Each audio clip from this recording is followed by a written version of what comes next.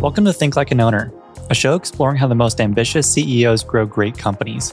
I'm your host, Alex Bridgman. Each week, I dive into the strategies and tactics that build transformative businesses with the operators doing it firsthand. You can learn more about the guests and the companies they are building by visiting us at tlaopodcast.com. There you will also find our weekly newsletter that further analyzes how companies are finding success today. Lastly, if you enjoy Think Like an Owner, please share this podcast with a peer and leave us a review. My guest in this episode is Gary Walter Jr., who took over running Infotor, a consumer identity data business, as CEO after his father passed. Infotor took on an investment from Norwest Venture Partners and experienced rapid growth before selling to Verisk for $250 million in 2022. Today, he advises other data companies and CEOs with specialties in data and sales orgs. Gary and I talk about building great sales teams and go-to-market strategies, developing effective 5-year plans, and empowering your team. Please enjoy my episode with Gary Walter Jr. Every CEO and entrepreneur needs support from a team of expert professionals like attorneys, bankers, and accountants like Hood & Strong. Less often mentioned, but just as important, is insurance. And August Felker and his team at Oberly Risk Strategies are the experts you need on your team to navigate the insurance needs of your company, as dozens of past podcast guests have partnered with them to do.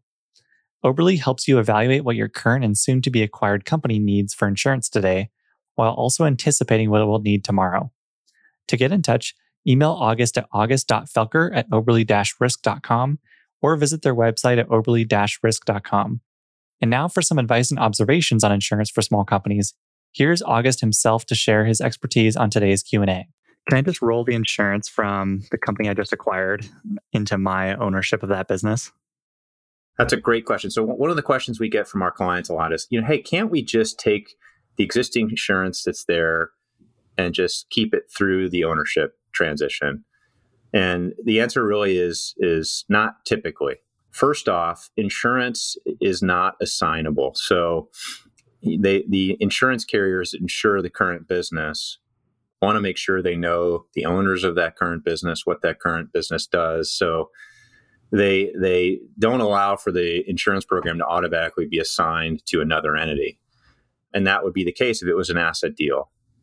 So in an asset deal, 9.9 times out of 10, the insurance carriers will require a brand new insurance program to be created. And so that's something to really think about and know and get started on ahead of time. In a stock deal, where I would say the FEIN stays the same throughout the ownership transition, a lot of the insurance carriers still have protection because they want to make sure they know who that new owner is and are uncomfortable about just continuing to insure someone through an ownership transition. So they have like these change in control clauses where if there is a change in ownership, they have the right to cancel the policies. So those are two big things to look out for as you're buying a business, is to get started early, because more times than not, the insurance is going to need to be rewritten. Great. Thank you, August. To learn more about Oberly Risk Strategies, please reach out to August directly at august.felker@oberly-risk.com and visit their website at oberly-risk.com. I also want to thank our other sponsors, Hood & Strong and Ravix Group, for supporting the show. And now to the episode. You seem to have a very strong intellectual curiosity. Where do you think that comes from? Failing at different things and learning as you go along the way, and taking jobs that you don't know what you're necessarily doing when they come across your way, like being an entrepreneur and growing a business, having not doing it before. You start to learn how to do things. You move into to be successful, you have to move into a very proactive mindset. Being proactive means looking at what could possibly happen before and trying to think of the outcomes and think of the good and the bad along the way, and then researching the things that people have done before. And I think that's really what it comes down to, is the more I wanted to do better and I wanted to step out and change who I was, it required me to find out what that is before you can do it. Because a lot of people get stuck in a process, just get stuck in a daily grind and a daily process where they don't know what to do next. It's not that they don't want to, it's not that they don't want to grow. It's just, and they're trying their hardest, but they don't know how to do things differently because they haven't been exposed to it. And so finding ways to be exposed to different companies, ideas, processes, management ideas, data flows, whatever it might be, you just have to accept that your way is probably not the only way, probably not the best way either, and just kind of keep continuing to look for what else is out there and what's better. and then take the good from the bad and choose what works for you. How did you do that as CEO of Infotor? Was there a certain type of research or dedicated time you had just to like see what else was out there, what other companies were doing, what peers of yours were trying? It's hard to define necessarily a dedicated time. I would say that was the majority. So as the company grew, and especially as we brought on a formal investor from Norwest Venture Partners and a growth equity partner, I wasn't a salesperson anymore, even though I had the CEO title. Most of what I was doing before was selling. And you really tried to get out of that and work and think about what is working on the business. So as I got more comfortable and handed over and took all the hats off and started to hand them down to the team, it did develop more time for me to go out and think, what is next? Where do we go? What do we do? How do we make this place better? And I think what really pushed me a lot and wanting to do it was I was fortunate enough to hire really good people to support me and around me that were a lot smarter than me, a lot more experienced than I was. And that come from a board level, from independent board members to the operating people within the business, from my CRO and from our CTO and our CMO. And we had a really great leadership team all the way around. And they were constantly talking about things that I didn't know up front. And that is hard to admit at sometimes. But once they get comfortable just saying, hey, I trust you and I get it, let's go for it. It sounds right there. I developed a really good cadence and process to be able to trust and verify, to make sure that I did really truly believe and agree with what they were doing. Yeah, can you give a high level summary of what Infotor does? And of course, you worked in the business before becoming CEO. So what was that journey like too? Yeah, so Infutor itself is no longer in existence as it is. We sold the company to Verisk in Jersey City, a large publicly traded insurance data processing platform, and it's a really incredible business in the way how they built and how they grow and how it's grown and their penetration within the insurance vertical and how they command that space. And so we sold in February of 2022, and from there it evolved to become Verisk Marketing Services, which was very exciting to me to see a large institution like that take our family business that we evolved into an institutionally owned business, and but really focused on having a family-based culture. And that it was my baby, it was our baby, and to now watch that turn into something that will truly go on forever. That's looking at more of instead of a 5-year life cycle with a private equity investor to a 25-year life cycle, and where does it go, and how does this thing evolve to really dynamically change the insurance marketing space? That is very exciting for me to have that thing go on forever, because all the businesses as they are have to go through phases. They have to change. They have to adapt. They have to grow in order to keep growing. And we were at an inflection point. We were 5 years into a private equity hold period. That's generally about the timeline where investors want to start thinking about how they're going to get their returns on a business. We as a team were ready as well, and my family was ready as well. So it was a good long run, but it was our time had come to the end with this business, and we did what we thought was the best we could do with it, and still had multiple growth opportunities looking forward, which is very exciting. But it is hard to hand over the keys to the kingdom. So don't underestimate that as well. Infutor itself, the journey, my dad started the company in 2004. After working in business data since the 70s, it was sort of a pivot after he had sold his last company, International Business List, to Targus Info, to kind of move into the consumer data and consumer identity management world. There's a bigger marketplace, a different type of marketplace that he'd been in before, but very much the same principles as business data. But the consumer data had a lot of bigger universe to work for. And our talents, our family talents, were processing data, being able to create linkages, find patterns, find the ability to create products from intangible, basically phone books, electronic phone books, and turn them into something that can change the way a market works, or a transaction workflow does things, change how a banking system does things, or a marketing application can target new individuals or verify inbound consumers coming into their platforms, and those types of things. It's very exciting to really step back and think about what that looks like when you think about everybody gets a phone book. Everybody knows what it is. Now, how do I really change a marketplace with that information and do it in a privacy-centric way, in a privacy-focused way, where it's a sensitive topic to a lot of people. So it was very exciting. I joined the company with my dad. I was the fifth or sixth employee, I think, when I started in 2007. I traveled with him, learned data. I didn't really even know what the company did when we started. I just knew I needed to take a leap of faith and become an entrepreneur, whatever that meant. And that's another topic that I think a lot about. It's like, how do people know when to take the leap? I truly did not know what data was when I started with my dad. I never really knew what he did. And it's a very hard concept to just say, hey, we just do data. What does that mean? That doesn't mean anything. So I started as a fifth or sixth employee. We had, we had a great initial growth period. My dad had sold a couple $1 million of business. He had great cash flow coming in, really great margins, a really great buffer for success. So I thought, well, now's my time to take a leap of faith. I guess if it doesn't work out, I don't know what I'll do. I'll go back to, I was a teacher before that. I can go back and be a teacher or something like that, fall back to that. But I think we can make this work. And I think it's interesting to me. So I traveled with him, learned the business, learned the marketplace, learned the customers, just hands-on experience. I mean, from making marketing material to cleaning the office to finding new offices to everything that had to be done. There was no one else to do it. So I did it, which was great. I really learned hands-on the bones of the business and how it worked, which fast forward in 2012, my dad was diagnosed with kidney cancer. He died 4 months later. I was the Walter last name there. So I got the CEO job, qualified or unqualified. Don't really know if I was or not. I did that, but I knew that I had my time it was my time to shine and my time to take care of this baby that we had started to cultivate and to start to evolve that into what I would call second iteration of the business. The first iteration being what my dad's period was. The second now my period as the CEO. So shed off some of his pet projects that weren't really going to get any traction or any growth. They were just things that he had wanted to do and he liked, but the company was not aligned around growing these things or necessarily doing anything with them.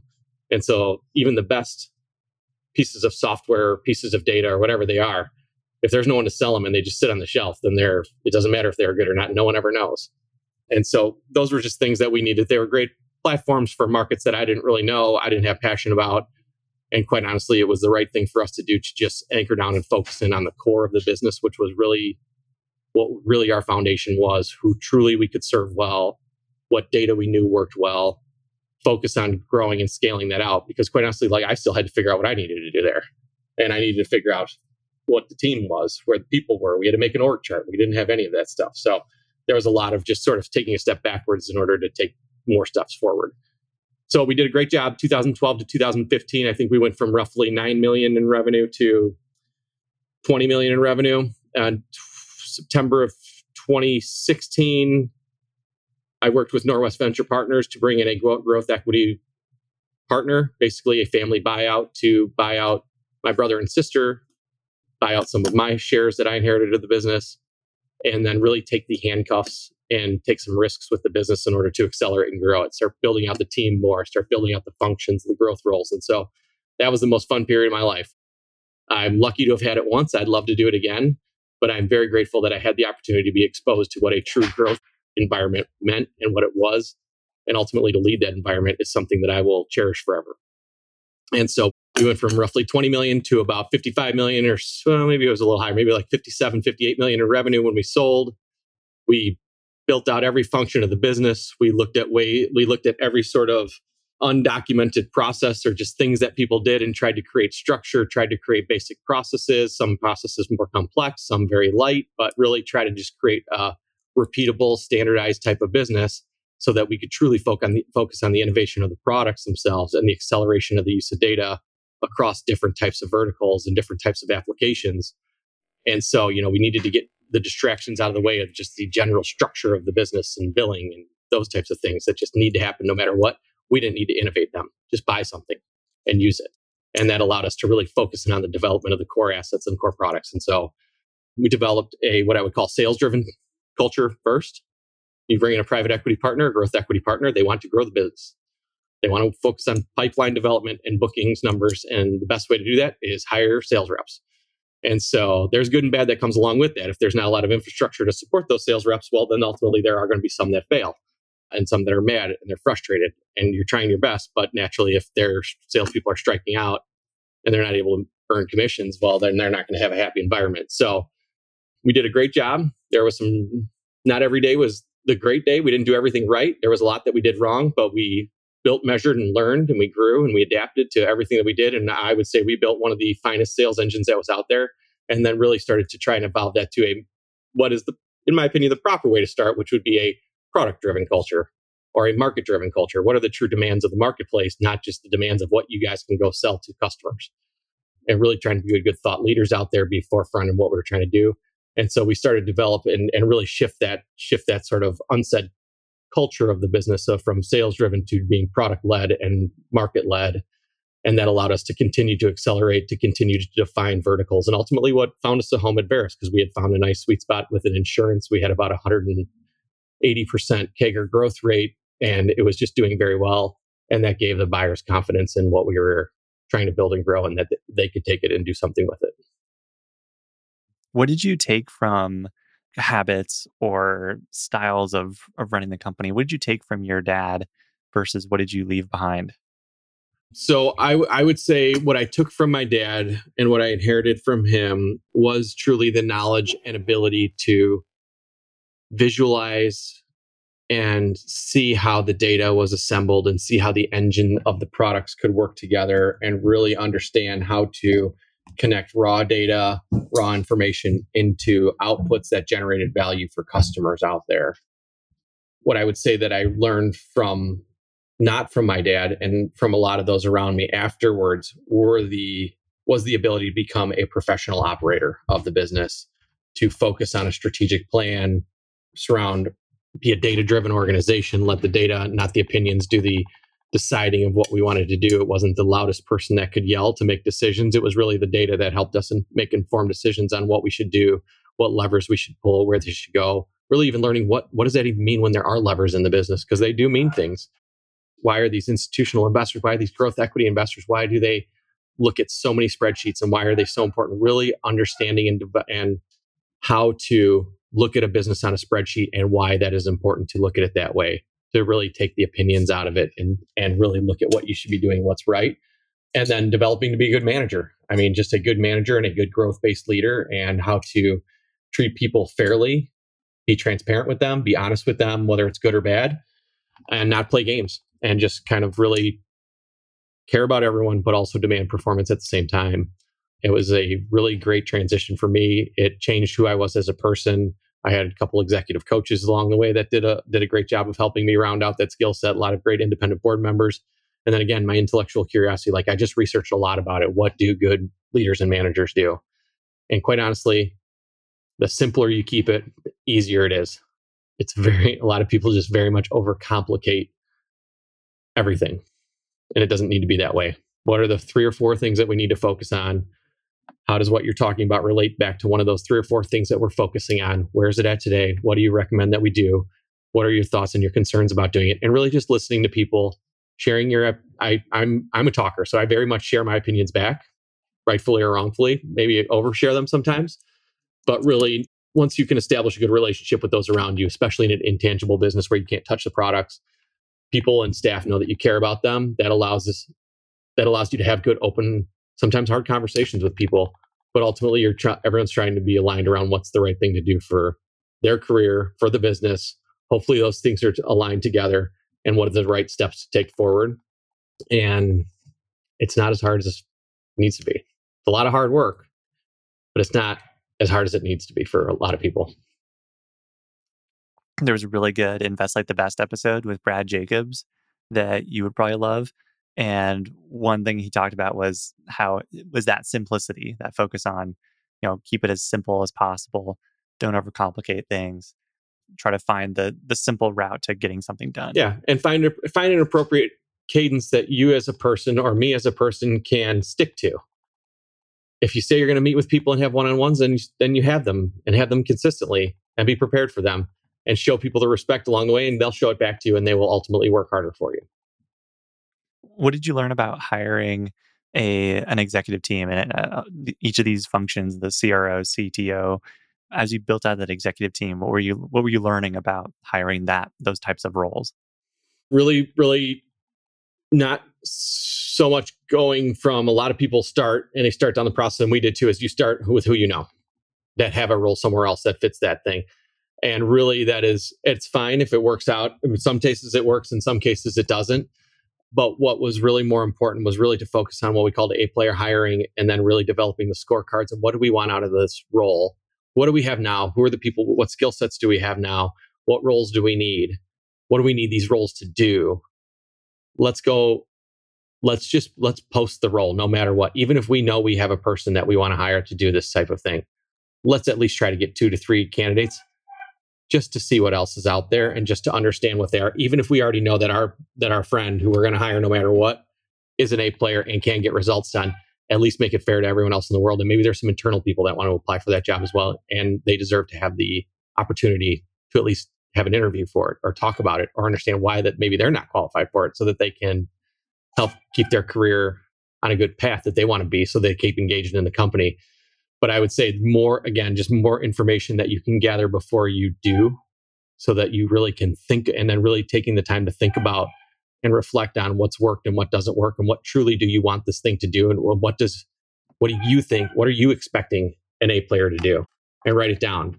Because more often than not, you're going to have to get comfortable with about 90% of what you want in order if you want to take these hats off and scale a business and kind of let other people do the things you work, because all of us, it's just human nature.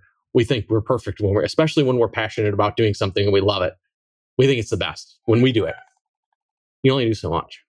Somebody else is going to have to do the stuff, and they're not going to do it as good as you think you are. So write it down what you're expecting them to do and be comfortable with about 90%, 85 to 90% of what you think is success. And that's probably realistically 100% success. And then you and I have talked about how much you focused on empowering people and connection. What were some ways that you went about doing that? How did your style of empowering It's very easy. evolve? I'm very lazy. I don't like to do a whole lot. So I like to let other people thrive and let them take their chances and go after and do it. And just so really empowering people once it's not that difficult. More often than not, I think one of the things that's overstated is that we need to find the absolute best talent possible. And that is very true. But that is a hard statement for a lot of people to digest because they don't know what is the best. What does that even look like? What does it even need to do? If you start to take a step backwards and think about it, most of the people that both I know, that you know, that our friends, our family, don't go to work to do a bad job. They go to work to do a good job. They're trying to do a good job for the most part. I don't think people are just trying to go out there and take from the company and do nothing and be a shitty employee. Like, people are trying to do good jobs. People want to do good work. They just need to be helped and coached and guided. And like, yes, there are some people that just can't do what you're asking them to do. And then you need to identify that early. And it's best for both sides if you just kind of move on rather than, drag things out and everyone gets kind of frustrated and you really lose that personal connection with that person because you never know. It might come back around. You might need that person to do something else later and they come back. Maybe not. Who knows it is, but at least you're leaving on good terms with everyone. But really let people do it. Be lazy. Be a CEO that's lazy. The book, what's the old laziest CEOs are lazy, the book. Balance out your lifetime and your time with your family and stuff that you want to do and let people try. Once you get past 10 million in revenue, you're not going to be able to do much more as an individual unless you've got something so sweet that is so e-commerce based that it takes nothing to support and just people can go through the roof and you can be customer support, some glad handing and and the marketing person and do whatever you need to do. Find your zone of genius. Find what you really, truly want to work on. Find what you're really good at in the business itself. Find the relationship. And that can be, it can be anything you want. It can be anything. And then give people a chance to let them try. Trust them. I think most people will find success in that process.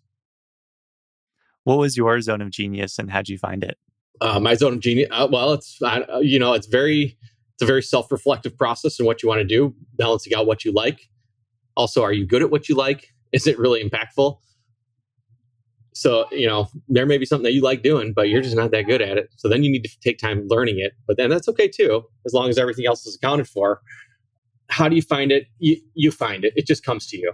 It naturally takes place. Once you start to take your hats off and empower other good people to do different functions and roles and do the work of the business that the business needs done, I think you just naturally gravitate towards that product. Like, I was very good at what I would call within the industry resellers and the industry partnerships and the people that use the large referential data assets that we were.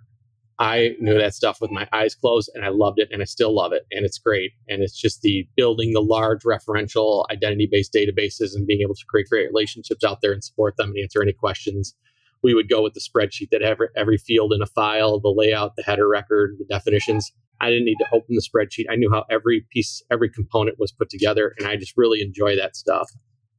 couldn't have been an attorney or an accountant, had to have this consumer data intellectual curiosity and skill set that comes around it that's not a lot of people have out there. So that's really where I could be most impactful and drive when we needed results while we were building out our sales organization. We couldn't lose those customers.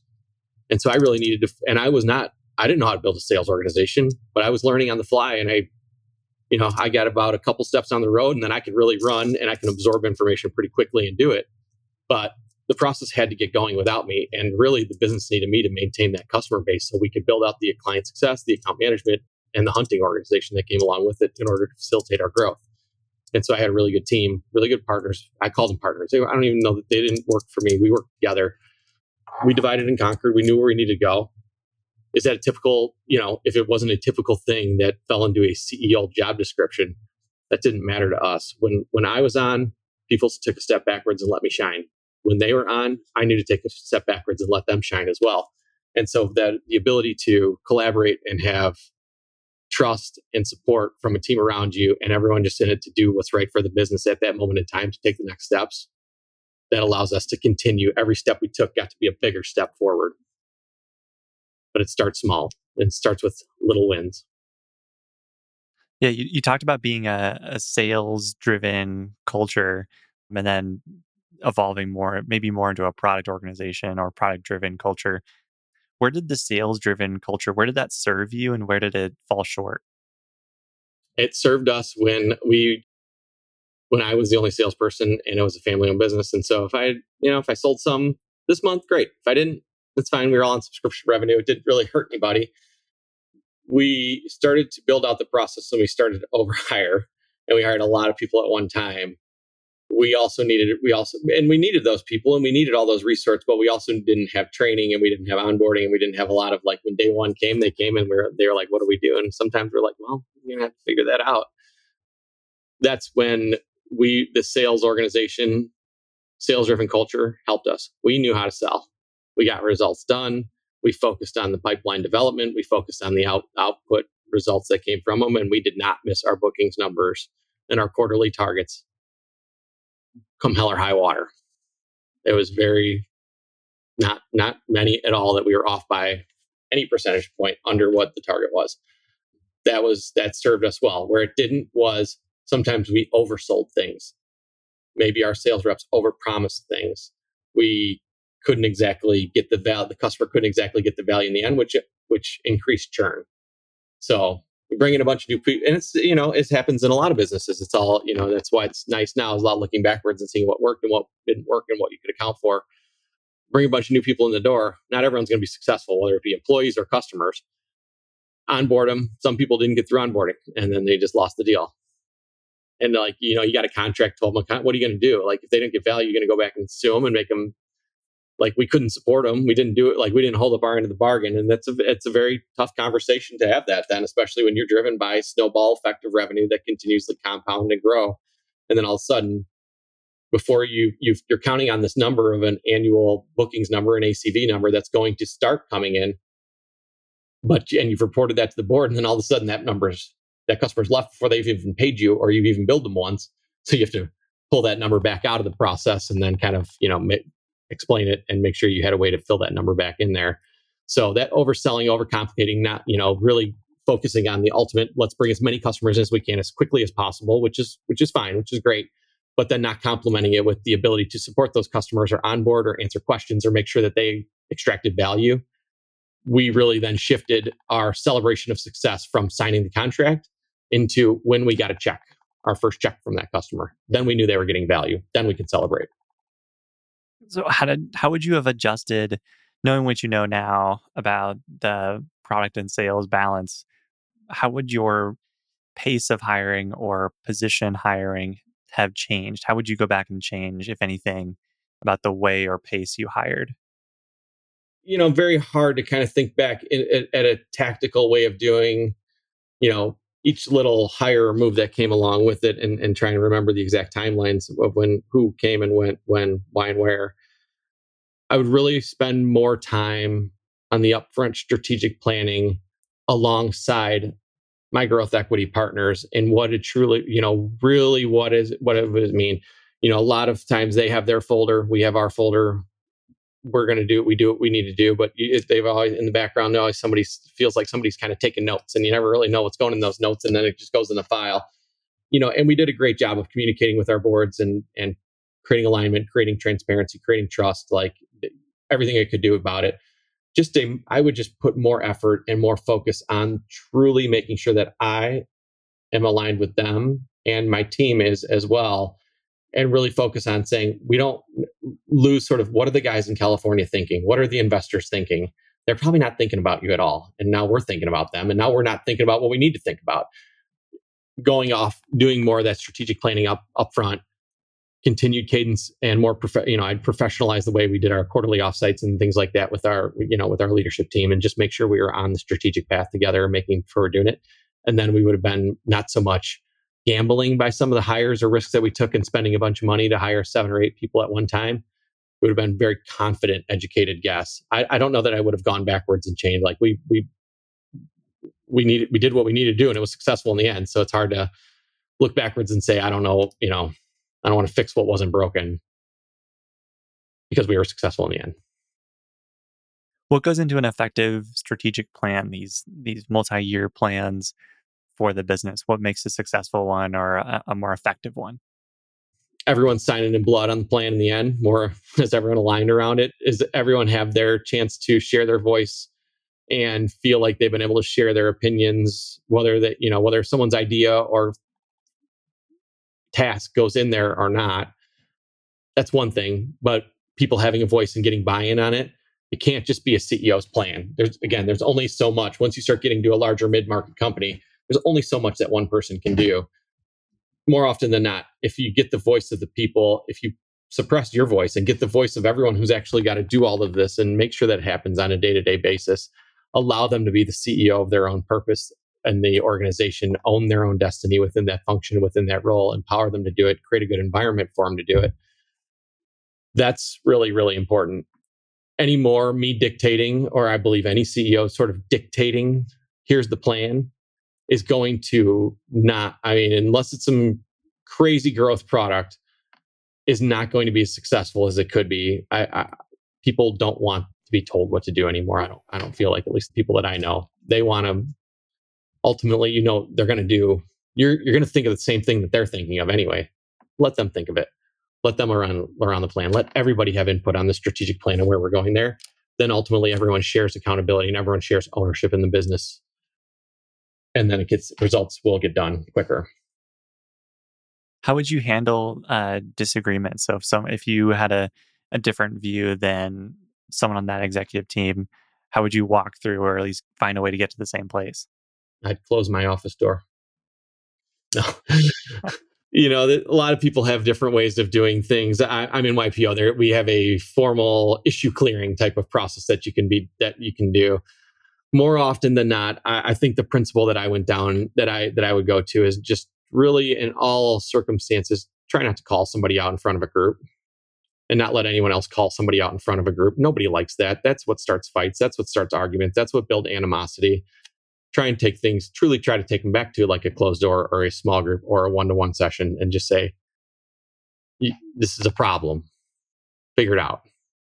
Or I'll figure it out. Easiest thing for me to do is replace you guys. But I had a good way of doing that because I developed a good relationship. I could say things like that.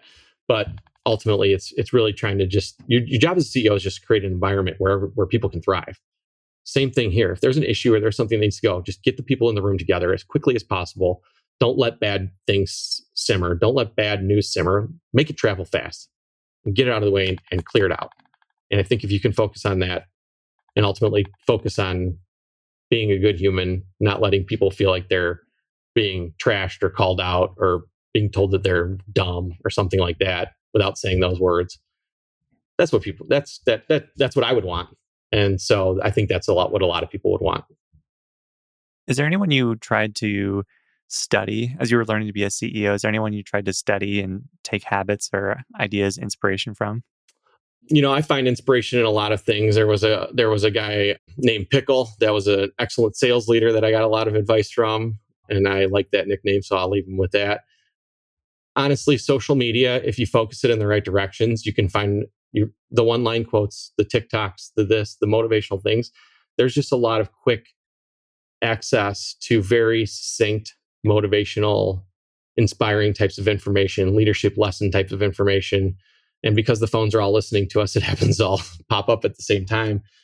I don't think there was any one single person, that I really dug deep on and tried to understand and doing it. I mean, a lot of this when you're fighting and you're grinding and you're going hard is staying one day ahead of everyone else and in some days faking it and doing it confidently.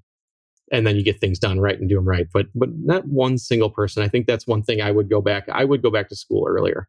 I would encourage, my board encouraged me to join YPO, a professional peer group of CEOs that everyone has to be a CEO or business owner of a company larger than $12 million, of true peer-sized organizations going through similar things.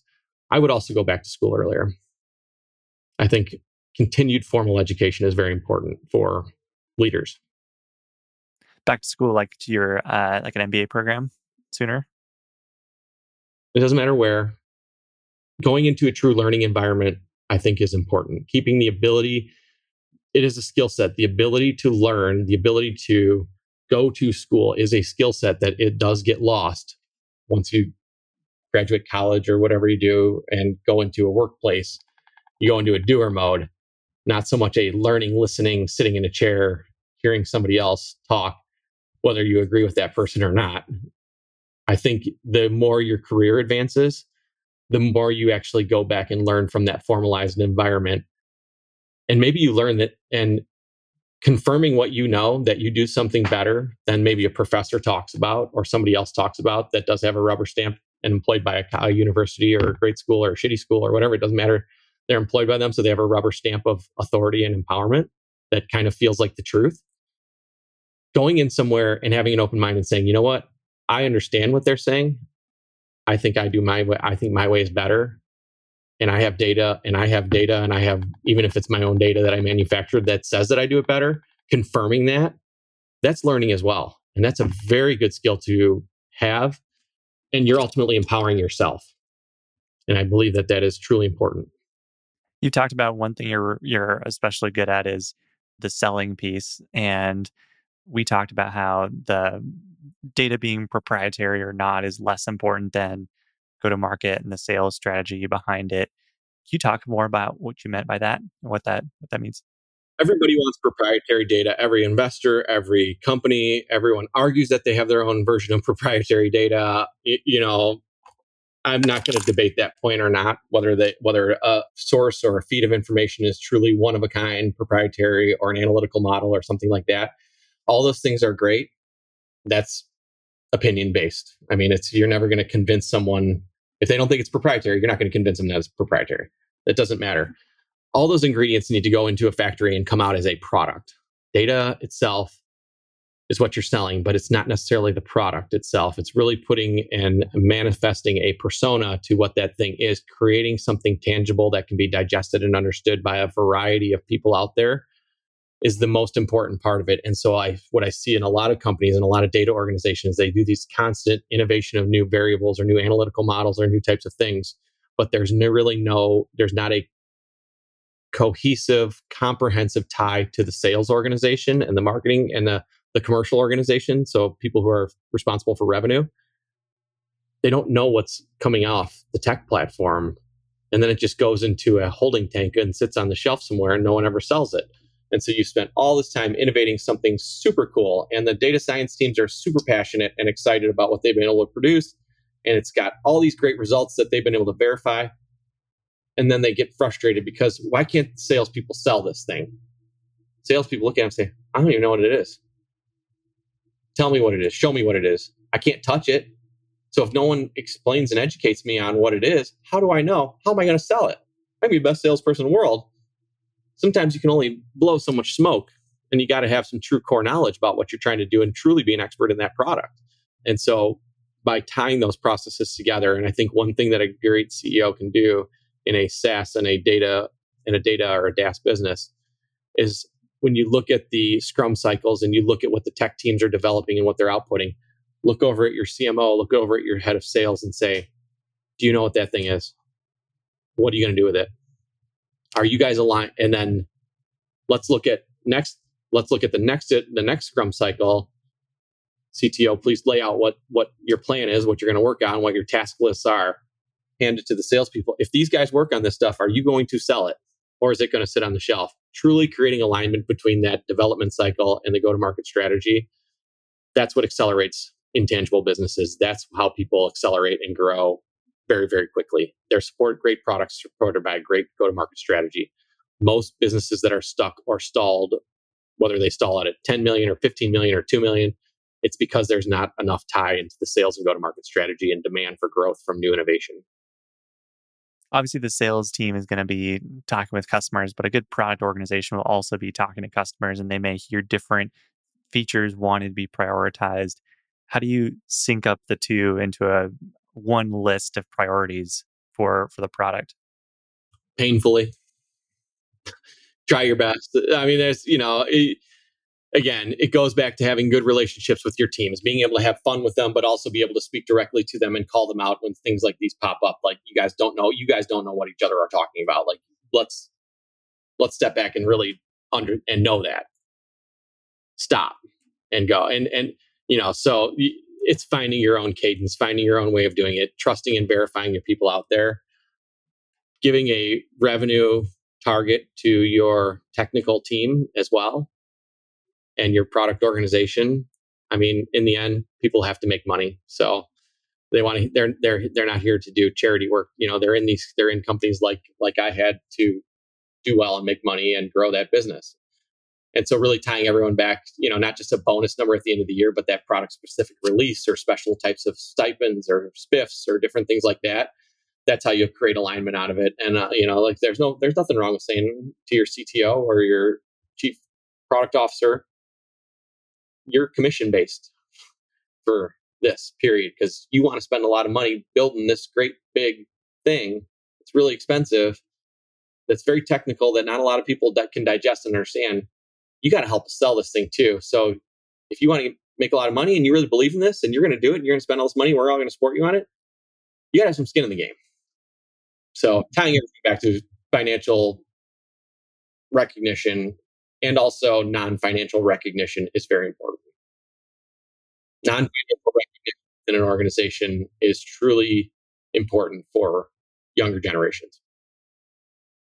I hadn't heard of the commission tie-in for product leaders. That's an interesting way to align incentives with the sales team. Well, they don't want it. And they're trying to avoid it and try and tell you 1,000 reasons why it's the wrong thing to do. But in the end, when you're spending millions of dollars to build this intangible thing that does very complicated processing or complicated tasks that are not easily digested by everyone, ideally we would have a bulletproof business case and alpha beta customers and everything's dialed in and going. If you're truly not there as an organization yet, then by God, we are going to live and die by our bookings numbers and the ability to get this product off the shelf. All of us together. That's what growth is all about. It's not one team versus another. So I'd love to hear more also about the eventual sale to Verisk. I'm curious what that was like emotionally for you, knowing your father had been running the business and passed away, and now you were running the company, and passing on that company to a non-family member and strategic investor. What was that like? Handing the keys over, I was ready. I've been doing this for 15 years and I'm turning 40, call it a little bit of a midlife crisis that's coming along to it. It just seemed like it was the appropriate time. 2 successful sales of the business, over $400 million going in of cash going into people's hands that I know, and my family and my investors and my employees, and it's real money and it's real thing. It's not like when I think about a publicly traded company, it's just stocks kind of floating around in there. It's a very lofty sort of concept when you think about it. I mean, this was people that I knew's bank accounts being really impacted in a very significant way that I'm super proud of that we were able to do. So handing the keys over, handing the company over to someone else was not as difficult as I thought it was going to be. What I would put more emphasis on is the continued life plan after that and truly knowing what I want to do. And I would say I'm still on that journey, trying to figure out what is next, what is the right calling, having a good amount of success and then not having those daily little successes and the little bit of the ego that comes with it, and the sense of that's your sense that you're kind of a big deal or you're a big fish in a little pond. When that's not there anymore, there is a void, and you need to think through that and fill that in. And so there's a lot of just different random tasks. I started playing a lot of golf together, and guess what? You're not winning immediately at that either. So then you start to, it's a very negative thoughts creep in very easily. And so you have to be very intentional on what you want to do. And I would emphasize more of a pre-reflective process on what is next for me instead of waiting till after. Personal feelings. A lot of people approach this topic differently. What are some ways you've seen CEOs approach it effectively in thinking about what they want to do after selling? I mean, there are people like Wayne Mincy, my old independent board member, who just smooth as it can be and moves on to, just it's a business and goes right to the next one and to be able to do it again. A lot of people move into I'm doing into a coaching or a consulting role that likes to do it. I was a high school teacher. I like educating. I like the mentoring process. I really like helping other people. And so I am finding a sweet spot in that area. There's no, it's hard to say what success means. What I would say is, just because someone does something and it's successful, everyone just thinks, oh my God, you got a big check and now life is great. Like everyone, there's still ups and downs. There's still roadblocks. We're all people. We're all just people out here, quite honestly, the world is driven by people of a similar IQ level in general. So no one's really smarter or dumber than anyone else. We're all kind of the same. It's just how we use our brains and how we drawn forward. But people still struggle no matter what. People have good days and bad days. And so don't ultimately always just assume that just because someone got a nice check that there's something totally different than anything else out there. Just treat people equally. Treat everyone fairly. Be good to everyone out there. Awesome. Well, Gary, thank you for coming on the podcast. Really appreciate it. It's been good to chat with you more and have you on the show. Thank you. Yeah, thank you. Thank you for listening. I hope you enjoyed today's episode of Think Like an Owner. If you enjoyed the show, please consider leaving us a review and telling a friend to help more folks find Think Like an Owner. I also want to thank our show's sponsors, Hood & Strong, Oberly Risk Strategies, and Ravix Group for supporting the podcast. For full episode transcripts and our weekly newsletter, please visit our website at tlaopodcast.com.